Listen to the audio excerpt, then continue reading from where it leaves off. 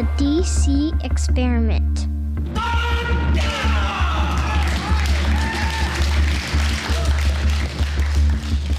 You're listening to the DC Experiment. My name is Caleb. And I'm Dennis. And this is the DC Experiment. I got him back finally. Oh, that was beautiful. Oh, I totally got him back. I can see now how annoying that is. I can see it. Can you now, really? Yeah, I can. That's fantastic. That's great. So we have this week a special part 2 episode, part 2 interview with Joel Manby. If you have not listened, go back to last week, go back to last Sunday and listen to part 1 interview because it was amazing. Joel talks about his book, and yes, it was a great book, and Caleb actually got a chance to read it or listen to it on the audiobook version, right? And there was really great principles in there for leadership and leading with love. And the book is called Love Works, subtitled 7 Timeless Principles for Effective Leaders. If you haven't got a chance to listen to that interview, please do that first and then come back and finish this one. Yeah, this is part 2 of that interview. And the thing that I like about it, and I could say this at the end too, is I don't know about you, Dennis. I'm talking to you right now, my friend. Okay. Is it annoying, or is it just me, when you hear all of these like motivational speakers spew all these cool little catchphrases, and it's just like, it's too much. Sometimes they're like all bubbly and all like, all you gotta do is believe in yourself, or they'd be like, I can't even think of a good example right now. But the thing that I love about this interview with Joel is there's none of that. There's no like peppy although we do start it with the scene in Rocky, which I love. And we talk about, which is true. It doesn't matter how many times you get knocked down, but it matters how many times you get back up. And I like how real this is. There's no fluff. There's no like, just believe in yourself and everything's going to work out great. Yeah. This is like real life. Well, Joel really goes into his failures. Yeah. And that's the thing that a lot of people don't talk about. We like to hide our failures. Yep. We like to kind of gloss over our failures and just focus on the successes and what we do well. Joel went back and wrote a second edition to his book. Right. Because of particular failures that he had in his life and what he learned from them and how he still can apply those principles to those failures. Yeah, and his whole point is to be honest about it because, it's easy to say, do these 10 things, do these 7 things, do this, and you're going to be successful and life's going to be great and life's going to be hunky-dory. Right. And that's not the reality of it. No. And that's what Joel and his friends wanted to share. Like, hey, you tried to live by these and we still had failure. Right. But we're moving on, and we're going to continue to believe in these principles, and we're going to try to keep continuing to do what's right. Yeah. And that's the cool thing about it. That really is. Is that it's not always going to be pretty. It's not going to always be great, but we're going to keep on keeping on. Things don't always work out the way you intend them to in life. They just don't. And I think, though, the concepts that he talks about from 1 Corinthians, we talk about love, those, though, are timeless. They really are. When he talks about 7 timeless principles, those work all the time, right? Life doesn't go the way we intend it to. It doesn't go the way we want it to. Our plans fail as human beings. But God's principles don't fail, and God is love. Yeah. So check out part 2 of the interview. But I love that scene in the Rocky Balboa movie where he's talking to his son, where he's like, it doesn't matter how many times you get knocked down, it matters how many times you get back up. Right. And that's what I love about you sharing that. And I know it was hard and personal, but to me, it made it great, Joel. Yeah. Well, I appreciate it, and thank you for saying that. Yeah, you only have to get up one more time than you're knocked down to be successful, and whatever your definition of success is. But to that point, I mean, it's a great point you just made, but let me hit on that, what I talk about in the book in the later chapters.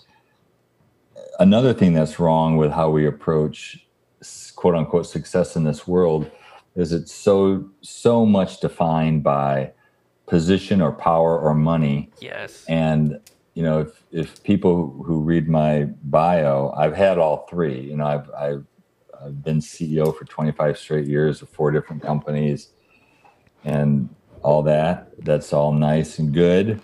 But another thing I would love to leave your listeners with is, to me, the true definition of success is really what you refuse to pursue or acquire. That's an old Agmandino quote. True measure of success is what you choose not to pursue, which I think is,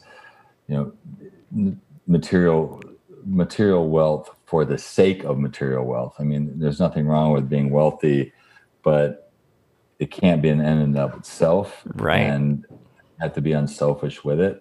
But I also, the bottom line is your character is all you really have in the end of the day, and your relationships are all you really have in the end of the day. That is a great point that you're making. I'm glad that you brought that up, because to me, in my mind, all I could keep hearing is prioritizing. And when I was driving, listening to chapters 10, 11, and you talked about your struggle in SeaWorld and how hard you worked there, and you was working 7 days a week and 15 to 20 hours a day. And I'm like, where's his family in this? Right. Like, and I'm thinking about that. And then sure enough, like come a few pages later, you share the sad news about how that cost you your marriage in that situation. Yeah. And what do you think drove you to put in those hours? What was driving you to set your family to the side in trying to help this company? Like, I don't understand that. Yeah, that's a great question. It was, as I analyze it now, looking back, it's I would call it fear of failure. And I think a lot of men have that. I've always been incredibly competitive, and I never like to lose in anything. And that's not necessarily a positive trait. I'm not proud of that, but it does make me, hyper competitive. And, you don't get into Harvard and survive that system without being really competitive. I mean, they have a 10% forced fail, no matter how smart everybody is. 10% the people go in every class, and if you collect a couple of those, you're booted out. So it's a pretty competitive place. And I was the same way in business and the same way in sports. So I'm not proud of any of that, but I think given I had never really failed in business, I just was determined not to. And let me touch on that for a second, because I think that's a very bad statement to say, hey, I never failed. I don't trust anybody who says they haven't failed. I just had a really good run and was very fortunate in who I worked with and how I worked with. That a lot of success for 20 years in business. It wasn't until I got to SeaWorld I just ran into a wall on a lot of levels.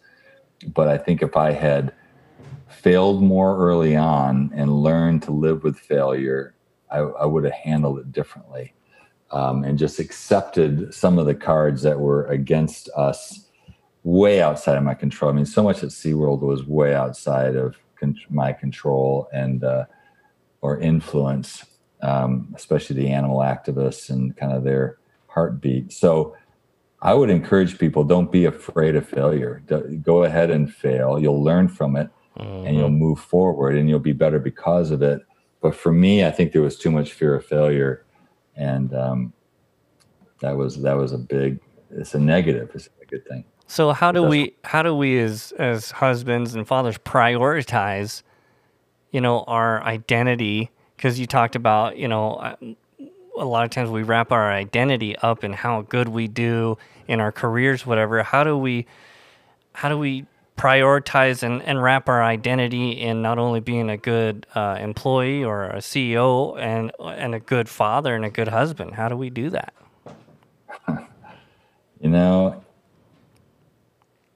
I'll give you an answer, but I'm also, I can't say I was a subject matter expert, because I don't think I did it well enough.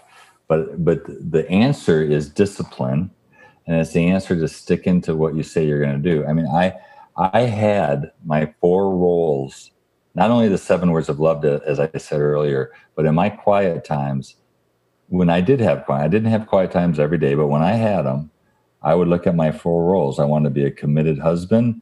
I wanted to be an available father. I wanted to be a loyal friend and a loving leader. So a husband, father, friend, and leader. And I defined what that was, and that was success to me.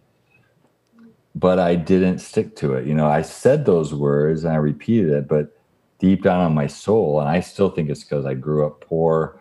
To me, I didn't get a lot of accolades from my father because he was too busy trying to do his own. He was trying to survive. I think the way I received any praise or reinforcement was in sports or academics to excel. And so I was just very driven. I think the right answer is, if we truly are Christians and we truly believe that Jesus is who he said he was, being those 4 words, the father, the husband, the friend, and the leader alone, and staying consistent, that should have been enough.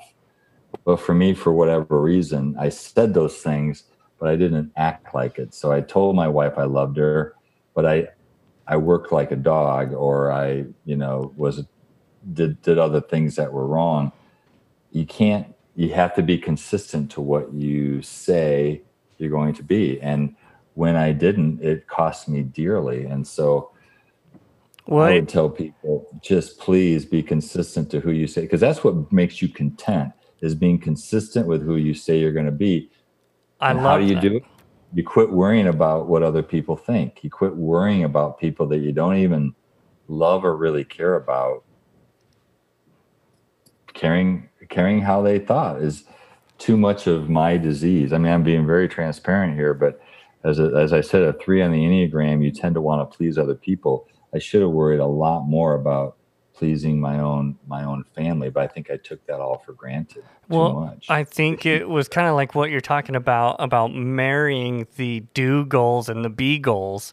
And I liked where you talked about that in your book about, we have a list of here's what we need to do, but to marry those be goals into that and to live those and put them into action with the do goals. And it's redefining what success is. In our society, in our culture, we, a successful career, making a lot of money, having a lot of things. And the older I get, the more you realize, well, you can't take any of that with you. All of that is kind of meaningless. And it's like, the Song of Solomon, where he talks about everything is meaningless. The only thing that matters is what you do with your relationship with Christ and your relationship with your family. Okay. And your friends, a few really good friends. And you're right. And I think you ask a great and simple question, but it's great, is how do you do it? You stay disciplined. And if you're getting off track, you talk to people you can really trust and get back on track. And hopefully everyone's in an accountability group or a mentorship group where they are not judged, and people get them the help they need in whatever area. But you're right. It should be easier than it is, but it's not. And I think a lot of it is our society is underappreciates the B goals. And for those listening and haven't read the book, do goals are what all of us have in anything we do in life. You got any metric for business or even leadership. You have to increase sales or have a certain number of listeners or a profit margin. B goals are what kind of leader or person do you want to be? And at Hershend and at SeaWorld, we define those as the 7 words of love that are in Love Works, the book. But most organizations don't really follow that. They may have a set of values on the wall, but they don't institute processes to put their money where their mouth is. And that's, you've got to, define it. You have to teach it. You have to reinforce it. You have to train it to people. That has to be part of your promotion policy. You have to put pay plans together that reinforce it. All of that behind the B goals as well as the do goals. And that's just on the business side. And the personal side, it's the same thing. We have to focus on who we want to be, not just what we do. And that's just a very important thing. Well, I agree. And I think it is. It's redefining what success is. If we could say, being a dedicated, loving husband and a dedicated, loving father as successful, no matter how much money you make or what you're doing. That's success. Telling other people about Jesus, that's success, because especially for me, the older I get, the more you realize how short time is here on this earth. And it's very short. It's very short. No, that's a very great comment. And as someone who has gone through a failure on the who you are piece, I can tell everyone with huge regret. It is the biggest regret of my life. And if I could do life over again, I would just not let it happen. And I didn't want it to happen, but my wife was justified in it. And, it is what it is at this point. And I'm very fortunate, 2 years later after the separation, I met a wonderful woman. I've recently remarried. So I don't want to be all dark that it's a whole, I did come through it, and there was another side that's very positive. But I would still say it's the greatest regret, and just don't let it happen. Don't stray from what you say is important to you in your life. Just don't do it. And on your later in life, as you age, the success stuff really doesn't matter. It is your relationships, and you're right. It's your family, it's your friends, it's your kids, and that's a very small circle in the big picture, and nobody else really cares. Right. and you shouldn't either. Yeah, that's so true. So if you could, would you still pursue the type of career you pursued, or would you just go be a mechanic somewhere and be home every night at 5:00? Wow, that's a great question. I don't think I'm wired to be that way. I do think there is a way to balance it. So I'd have to say no, but I will tell you, if I had to do it all over again, I would not ever go to a public company. Being a CEO of a private company, I've been public and private, large and small. I've kind of been a CEO of all four. I would never go to a public company again, because of the demands are way beyond what anybody thinks. The hours, the complexity of it.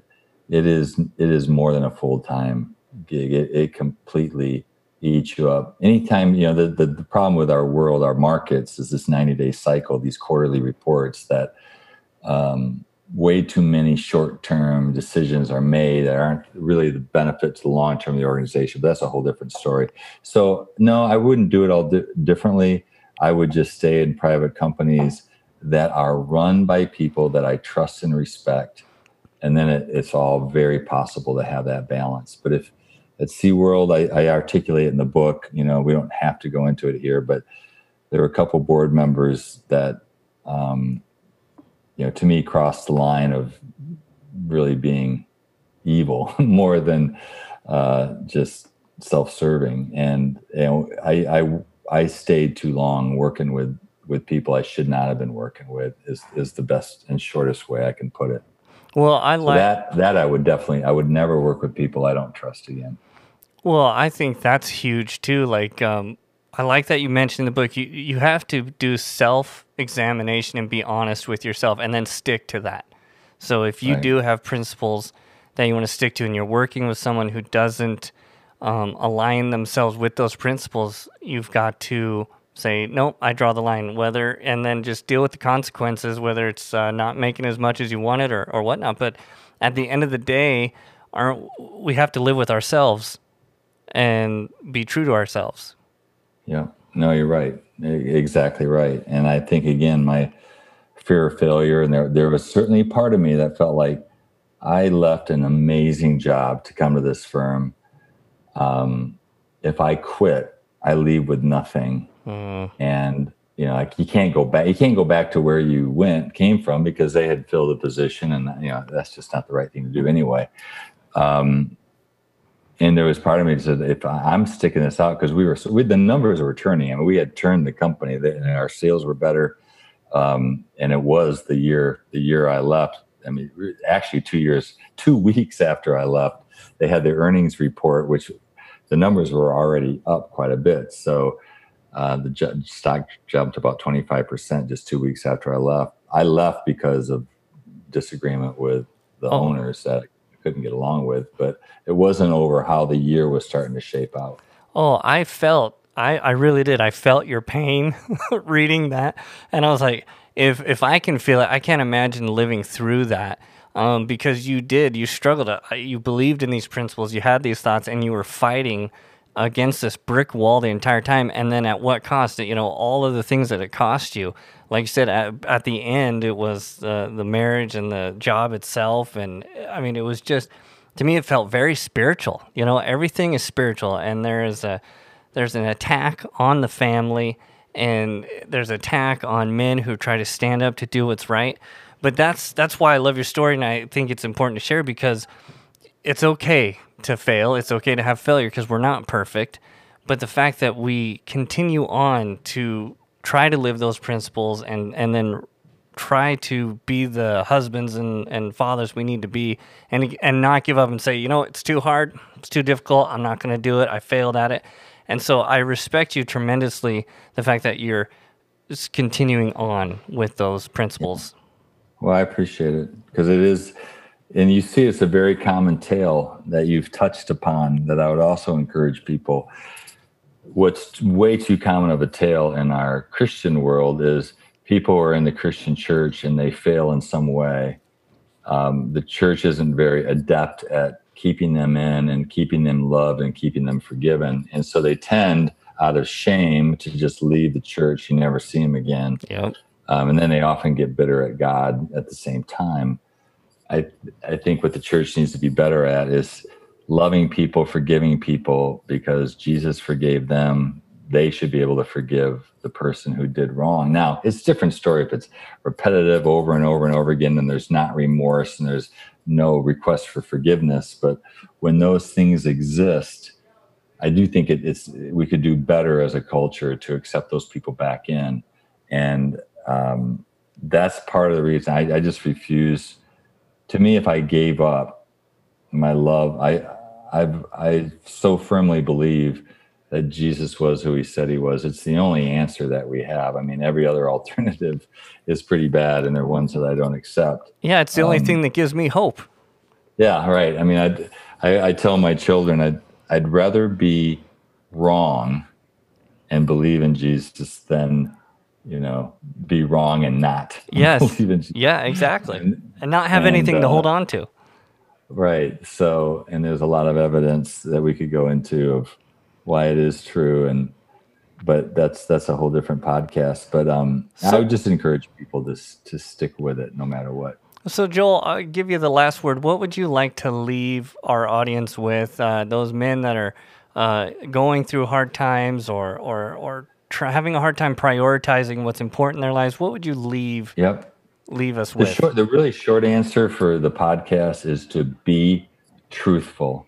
To be truthful with yourself, and that's hard to do sometimes. And then be truthful with your spouse and get through the difficult times, but don't hide things. It just never wins. You have to be truthful.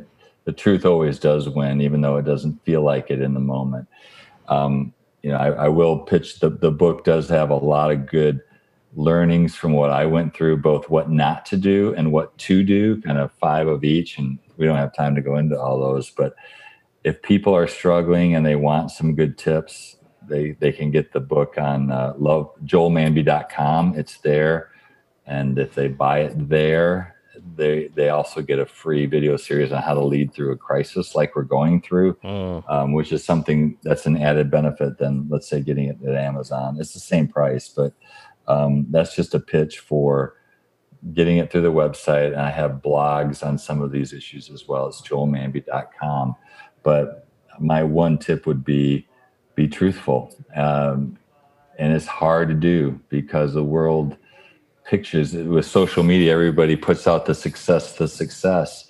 And I think that's why we're seeing increase in suicide rates with children and so forth, is we're not seeing the truth out there. We're seeing a big facade, and people realize that life isn't what is put up on Facebook, and then they get depressed. And exactly.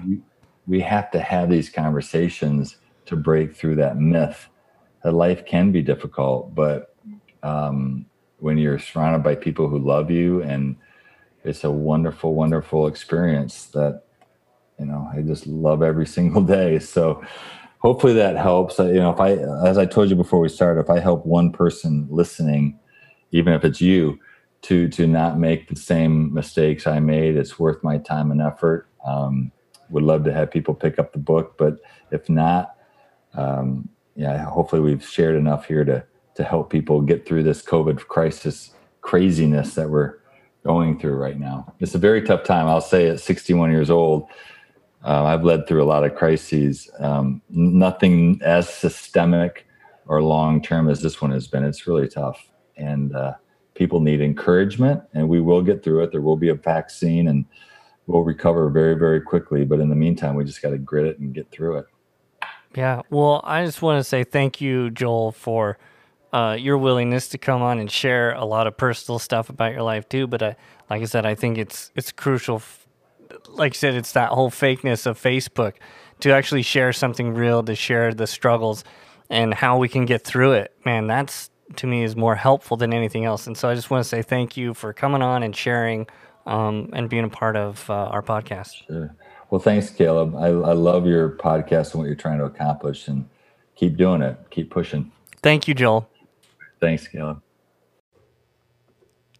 Be truthful. That's it.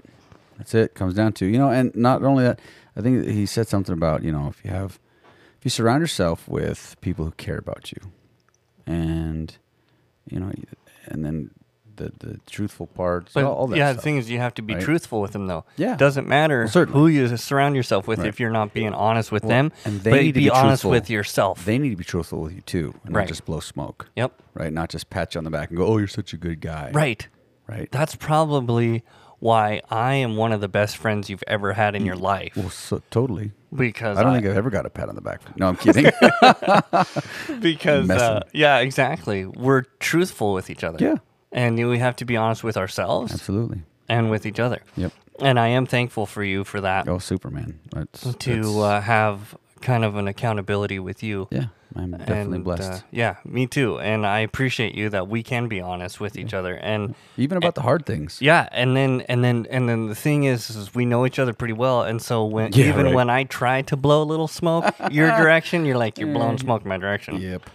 Be honest with yourself, Caleb. Right. And you're like, dang it, you're right. Yeah. Well, and with each other, I want you to be honest with me, and I want to be able to be honest with you too. So that means we have to be safe for one another to be honest with. Yes. And I appreciate that you're that for me. So. Yeah, exactly. And Joel talks about that. And once again, Joel, if you're listening to this, thank you so much. Yep. Thanks, Joel. We appreciate your time, your input, your wisdom, your life experience, your book. Gone through a lot. And the fact that you're sharing the success and the failures, which is awesome. And I so appreciate that. It's great leadership. Yep.